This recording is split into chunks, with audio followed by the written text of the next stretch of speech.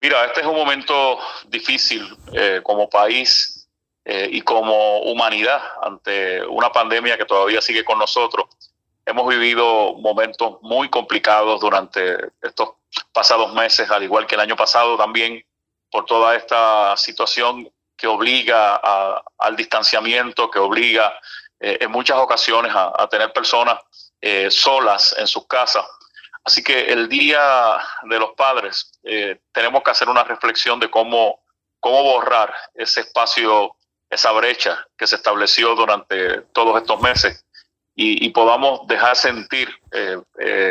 en nuestros padres, en nuestros seres queridos, el amor que profesamos por ellos. Yo creo que es momento de, más que de regalos que vamos a comprar a un centro comercial, se trata del amor que debemos manifestarles, alentarles en el espíritu, en el ánimo, porque esto ha sido, como te decía, un golpe muy duro, el distanciamiento, el aislamiento, la soledad.